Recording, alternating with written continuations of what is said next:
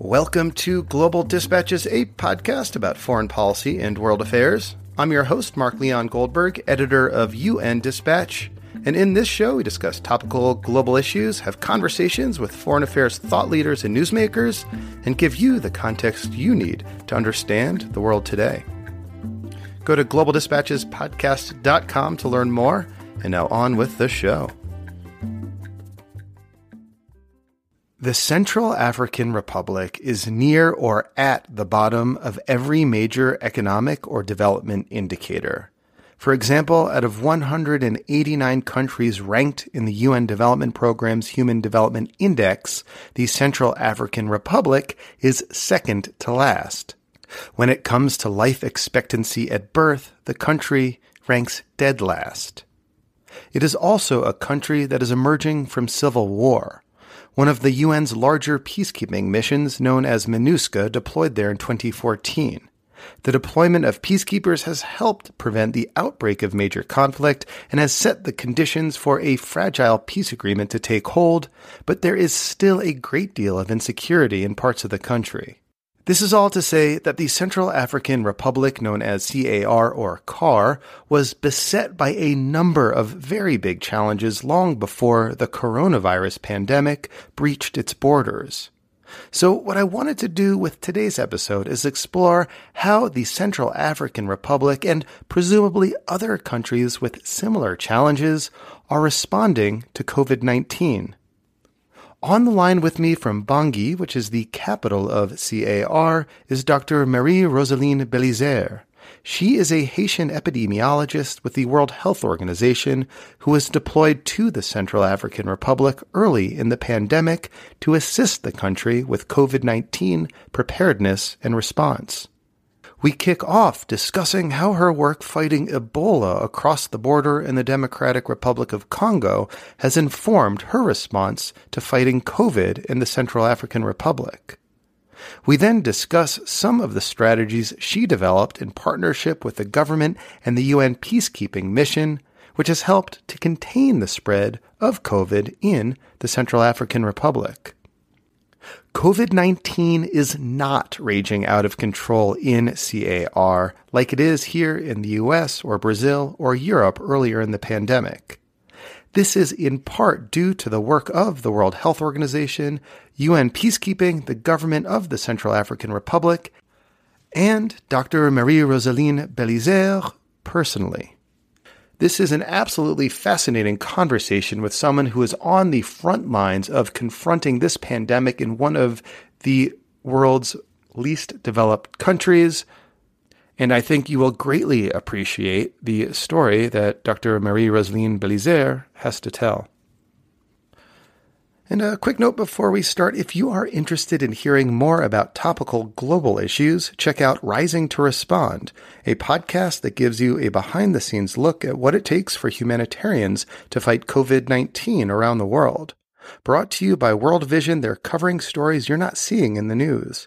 Hear from global leaders, frontline workers, and children about the realities they're facing during this global pandemic. You can find Rising to Respond on your favorite podcast player, or visit wvi.org/rising to respond. And of course, as always, feel free to reach out to me if there's anything on your mind. You can do so using the contact button on globaldispatchespodcast.com. Also, if you're able to, leave a review for the show wherever you listen to it, on Apple Podcasts or Spotify or however you access Global Dispatches. Be sure to leave a review. It helps. Thank you. Now here is my conversation with Dr. Marie-Rosaline Belizaire, epidemiologist with the World Health Organization. Looking for a trustworthy podcast to bring you unfiltered viewpoints and experiences on global health? Tune into Global Health Matters, the podcast that connects silos and amplifies diverse voices to give you a holistic picture. Each month, Dr. Gary Aslanyan from the World Health Organization hosts discussions with guests spanning former ministers of health, award-winning journalists and authors, and frontline public health workers. Join listeners from across 180 countries for an exciting Season 4, launching in June. Global Health Matters is available on Apple Podcasts, Spotify, and YouTube. So I am working with WHO since 2015, like an epidemiologist, first in Mauritania to prepare the country for a possible Ebola virus disease importation. And then since 2018, I was deployed to the Democratic Republic of Congo, where I work with fighting Ebola disease there. So on March 2, 2020, I have been redeployed to Central African Republic to support the country in the fight with COVID-19. So that's interesting. So you're, obviously an experienced epidemiologist who worked on that 2018 DR Congo outbreak. That was the second worst outbreak ever, I believe. Yes, it was. It was a very tough outbreak with big challenges that we didn't face before on other outbreaks. So the WHO obviously sent you from DRC to Central African Republic because you have this experience in fighting infectious diseases and epidemics. What did you do when you arrived in CAR in 2020 to prepare for a potential COVID outbreak there? So when I first arrived in CAR, I met with the Ministry of Health. Actually, I am based in the Ministry of Health in order to better support, to see what they have, and how I can address those needs. So we work on the strategies. For the first, we work on the organizational aspect of the response. When I arrived, I found there is already a crisis cell conducted by the President of the Republic. There were also a technical cell with the Prime Minister, but the operational level was not well set up. So I worked together with the counterpart of Ministry of Health. We proposed an IMS system, that's mean incident management system, to put in place the operational response. Because, it's worth emphasizing that the Central African Republic is a country that, is emerging from years of conflict, is a pretty weak government, as far as these things go. And so I can't imagine they had much capacity, of their own. That's why they needed sort of help from the World Health Organization and epidemiologists like yourself. I mean, were there even any epidemiologists, in the government before you arrived? Yes, they have a very experimented epidemiologist. Actually, he was a former WHO representative in Cameroon. He's from Central African Republic. Now he's retired from the United Nations system and is working with the government. Is actually the national coordinator, the technical national coordinator of the response, and we are working together. I am his counterpart from WHO. So together we are making the operational strategy to propose to the Ministry of Health. So was it part of your job, for example, to try to get like personal protective equipment and testing and those kinds of things that societies and countries need to prepare for this particular epidemic? And sort of what challenges did you face, just sort of getting the equipment you need to confront COVID? At the beginning of the epidemic, it was very difficult to get individual protective equipment, but the country was also in preparedness for Ebola. So we used this material that was already in the country before those could arrive from outside. I remember that the first stock to arrive one from China, and so we can replace those for Ebola, because this country is still at risk of Ebola because of the equatorial forest and other ecosystem, and also the epidemic right now that we have in Ecuador of DRC is also impacting in CAR. So the challenges were also with the tests, because at the beginning we didn't testing everyone. So we wait to have package of tests coming from outside in order to begin. We didn't also have a trained technical for laboratory to do this testing. So we take time to have a quality laboratory technician to do this test also. But fortunately, we have Institut Pasteur, which is a collaborative WHO collaborative center, which has the capacity to begin with the testing. By the way, the first COVID tests were done at this institute. In what ways did your experience with Ebola inform how you are to approach COVID-19? Well, I use several lessons learned from Ebola to advise the government here in CER. The first thing that we advise is a very strong surveillance strategies. When we put test control at point of entries, we also put control at hospital with a lot of frequentation, a lot of consultation by day. We make some mapping where we have to put the testing in order to know what kind of epidemic we are facing, because we didn't know that at the beginning. Also, since the beginning, I advise that we should go with a community strategy. We should go with a community-based surveillance, and we should work together in a win-win basis and back-to-back with community leaders in order to have the population aware, to avoid rumors and to avoid misinformation among the communities. Although also lesson learned I apply here is we should work with local person. So we should train since the beginning, because we have normally we have a lack of human quality and quantity in CER. So we should begin to train them since the beginning before we have a nationwide outbreak, so we can have them prepare for that. And we also work on community and risk communication and community engagement, because we have set up what we call a feedback from the community in order to know what they are thinking, what are the rumors, and how to address them in order to decrease refusal of the disease.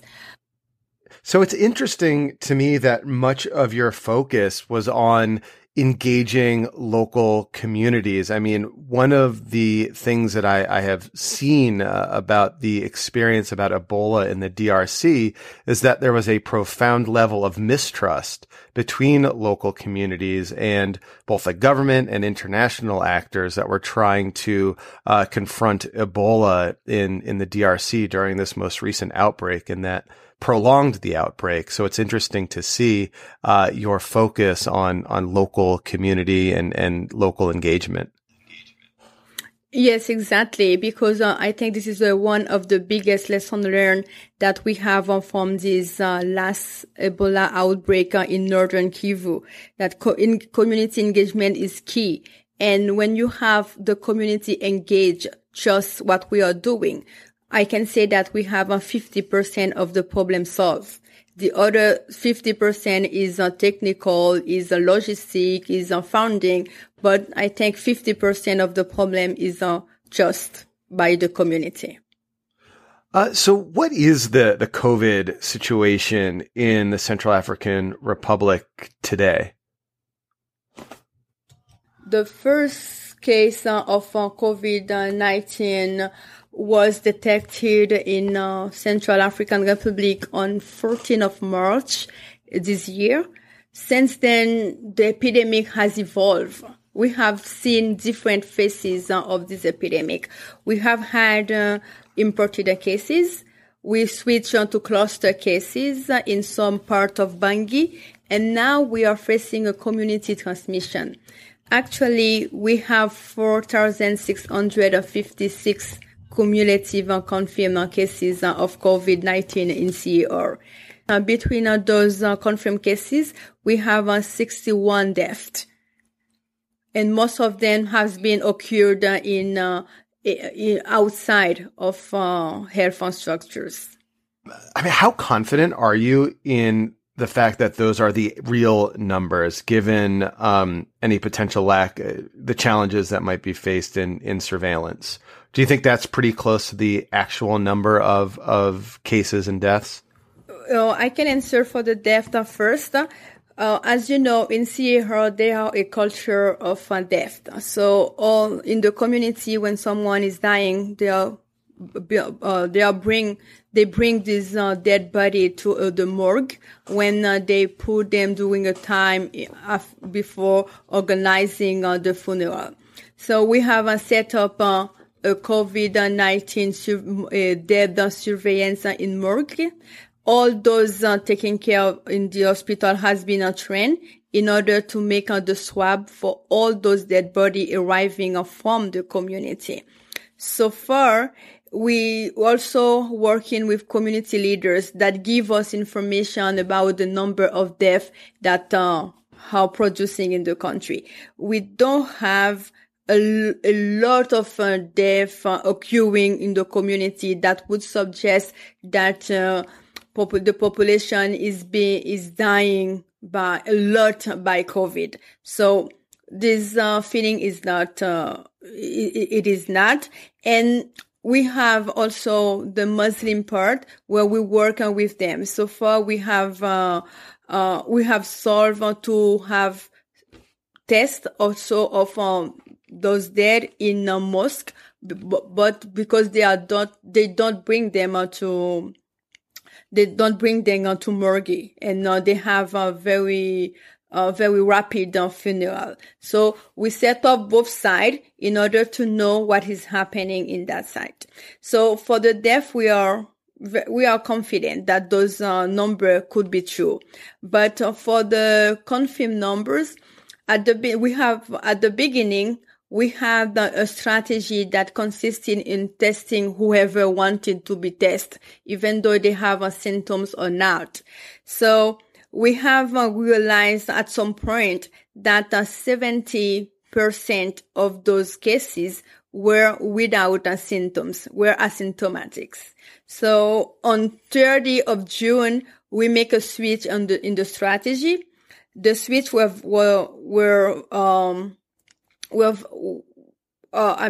this switch means that we are testing now based on the case definition.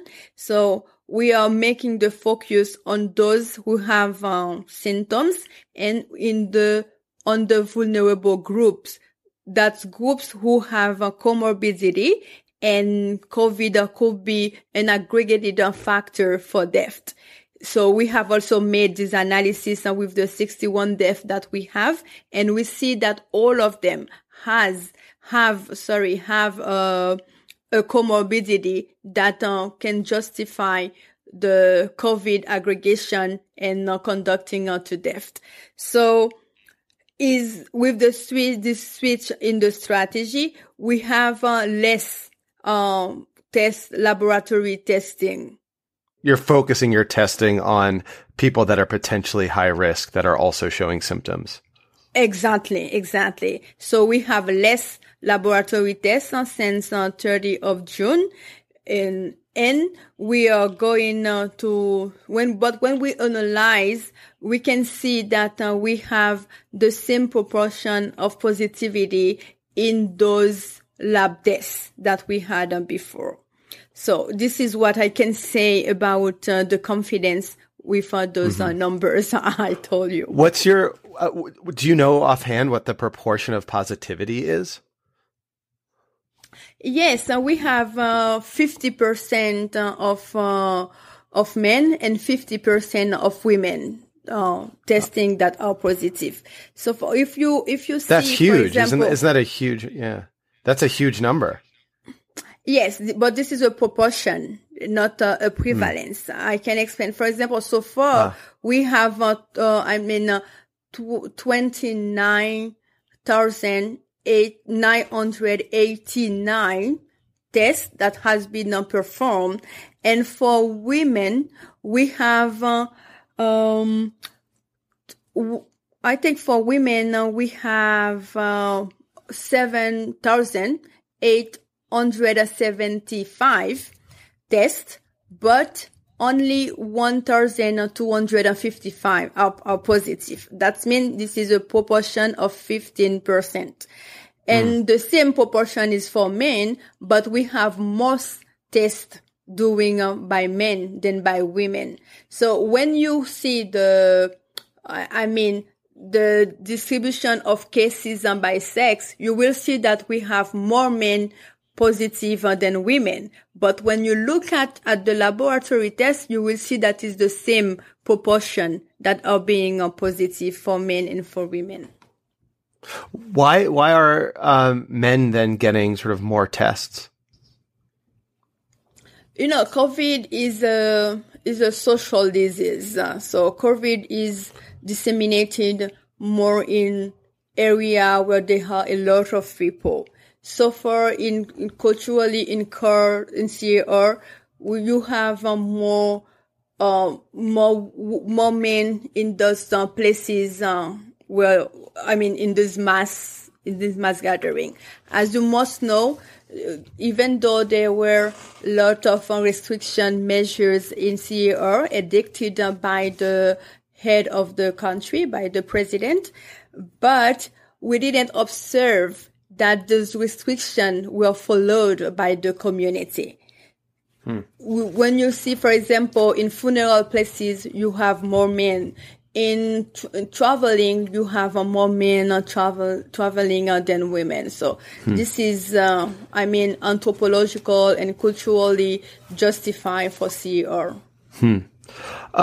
One of the key strategies for combating Ebola was contact tracing. Are you able to do contact tracing in CAR right now? And also, are the cases mostly in Bangui and the cities? So the global strategy in CAR is testing, isolate, treat, and tracing. So the strategy is the same since the beginning, even though we have making some changes in the testing. So we are not testing everyone, we are testing those responding to the case definition. We continue to isolate at home and also in health infrastructure build for the COVID. We continue to treat and we continue to trace. So actually we are not tracing every single, contact. We are tracing close contacts. That means family contact in the family nuclear of the cases and contact that were in close situation with the confirmed case. I can explain. We also have a definition of contact. We have close contact and we have sporadic contact, or also we have momentaneous contact. That means if I met someone in a large area, less than 50 minutes, with the distanciation and where we max, so I'm just maybe a sporadic contact or momentaneous contact, so we don't follow those contacts. We will follow those close contacts living in the same house and those who has been sleeping with the case. Are you able to support people who need to isolate? Presumably, there's a lot of, extreme poverty in the Central African Republic, and, people need to work, to eat, and to move around to eat, and just to take care of themselves. Is there any mechanism that's set up to support people who are needing to isolate? Yes. At the beginning, we have isolation settings putting in place with the contribution of other partners. Because one of the biggest challenge we face in this epidemic were with the truck drivers coming from Cameroon, where they were testing positive, but most of them were asymptomatic. The first challenge was to make them believe they are positive to COVID. And the second one was to take them in church to isolate them. So some isolation setting were built in order to take them into account. But with the increasing of cases, the capacity were overwhelmed, and we couldn't continue to do this isolation, even though for asymptomatic cases. So it's for that we switch to isolate the confirmed cases at home when conditions are able us to do. But now, even though the condition in the house is what it is, so we distribute masks and we owe the person to wear the mask at all the time. So we are making most of isolation right now at home. So for the cases, at the beginning, isolation was possible. Until now, as we are making confirmation for cases with symptoms, it's easier to have this person isolated than the beginning when they were asymptomatic. So this is how we are organizing the isolation for now. And in terms of distribution of COVID, is it mostly in Bangui and in the main city? In Bangui, we have most of the cases, but we have also in the biggest cities. For example, we have I can give you some name. I think so far we have 18 of the 35 districts affected. And the distribution of cases are in the big cities, but Bangui is the most affected city. We also have Bimbo that have a lot of cases. Begua also is affected, but Bangui is really the most affected area. But so far we have a distribution in the country. I'm curious to learn how you're working with MINUSCA, which is the UN peacekeeping mission in the Central African Republic. It's one of the larger UN peacekeeping missions in the world. I think there's something about 13,000 blue helmets in the Central African Republic. How are you working with them in these efforts to contain COVID-19? MINUSCA is involved in the response of the COVID-19. They are involved in supporting us with logistics because they have a big logistic in the country. They are supporting with building the isolation setting. I told you with the tents. Some of them were setting by MINUSCA. They are also involved in dissemination of, in communication, not dissemination, in sensibilization, I meant, in risk communication and also public awareness. They are working with radio, they are working with also press conference. They are involved in so many activities. This max and distribution, they are giving a big support to the government with that. So they are also involved in funding mobilization. I think they will have some funding they will distribute to NGOs in order to support the government. So how we work with them? They are part of the commissions, operational commissions, so they report to the government. But regardless of the zone where we are working within security, when we have to go there, we have our field security officer. So we have to inform this field security officer 24 hours before the mission in that zone within security in order to prepare the mission with MINUSCA.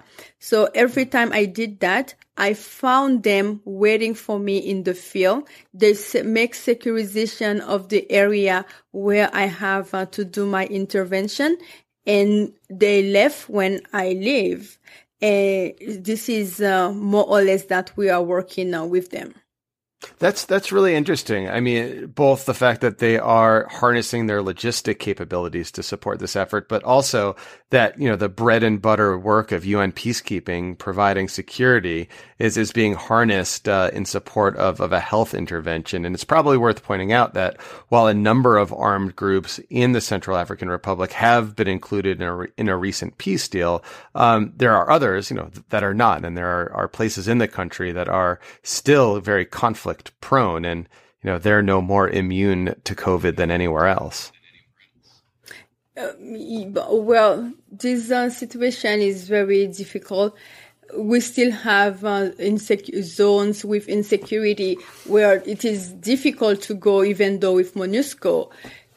So in those places, we are having a lot of difficulty to obtain data on how the COVID-19 is spreading so far. So, as you said at the outset, you are an epidemiologist that was sent by the WHO from DRC to CAR to apply, lessons learned from Ebola to the fight against COVID-19. But I'm also curious to learn, how have other diseases and other epidemics been able to spread just because of the challenges that COVID-19 is posing to things like supply chains and other aspects of health issues? What other sort of negative health outcomes are you seeing arising as a result of COVID-19 in CAR? Well, I think before we had COVID, as you said it before, CAR was facing a protracted humanitarian crisis due to the conflict. So this is a post-conflict situation. This is also a country with a very weak health system and a vulnerable system due to the conflict that they suffered.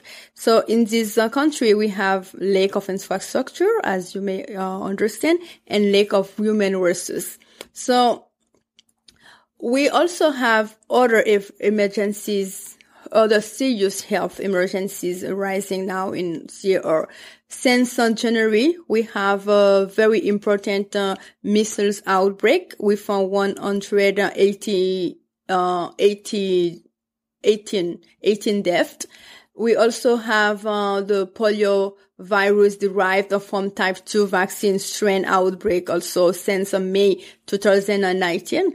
As you can imagine, those activities, the vaccination campaign for those outbreak has been very impacted with the COVID-19. The first negative impact was the misinformation about the experimental vaccine that should be carried out in Africa. So the population doesn't want the children to be vaccinated anymore because they think it is the COVID vaccine that we are experimented. Oh, that's a rumor. So they are refusing to get their children vaccinated for measles because of these rumors that a COVID vaccine will be tried out on Africans.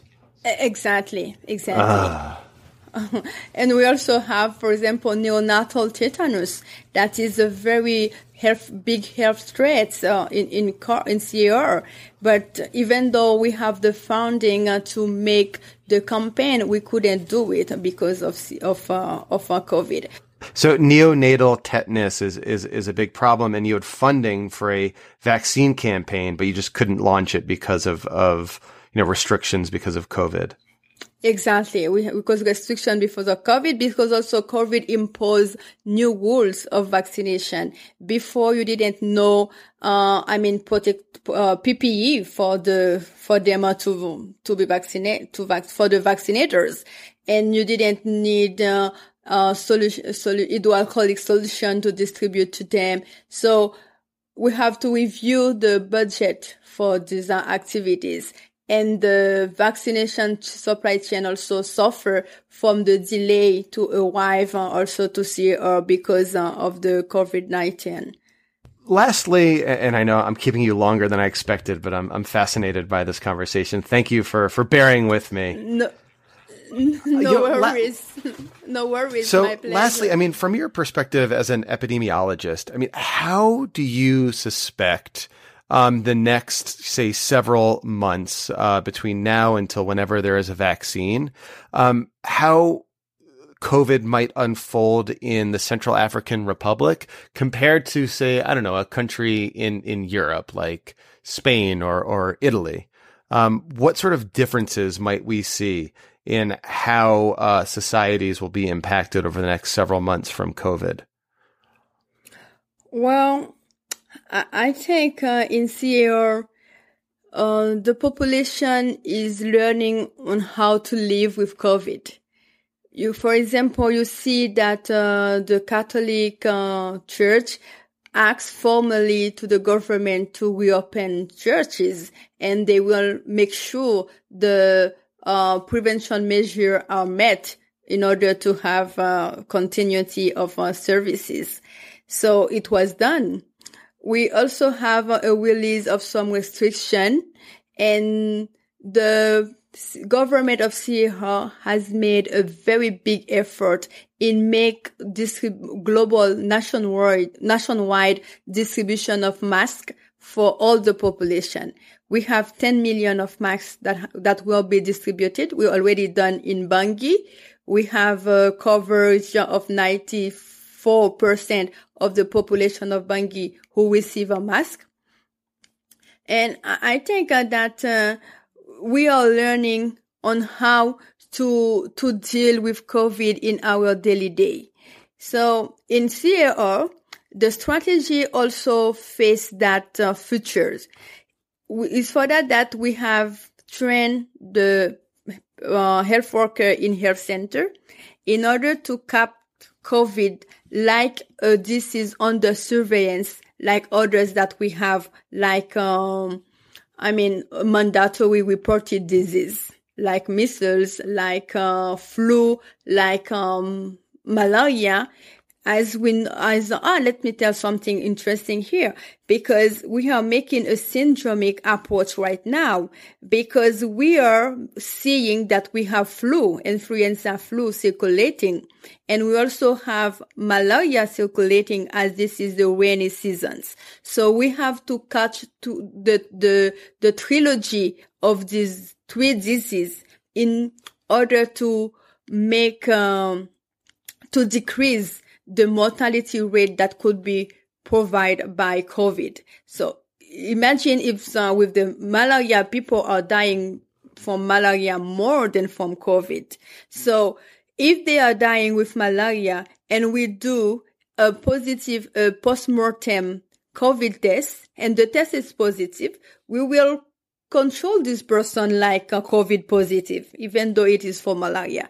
So it's for that we are set up this trilogy in order to catch them together to see co-infection in people in CAR.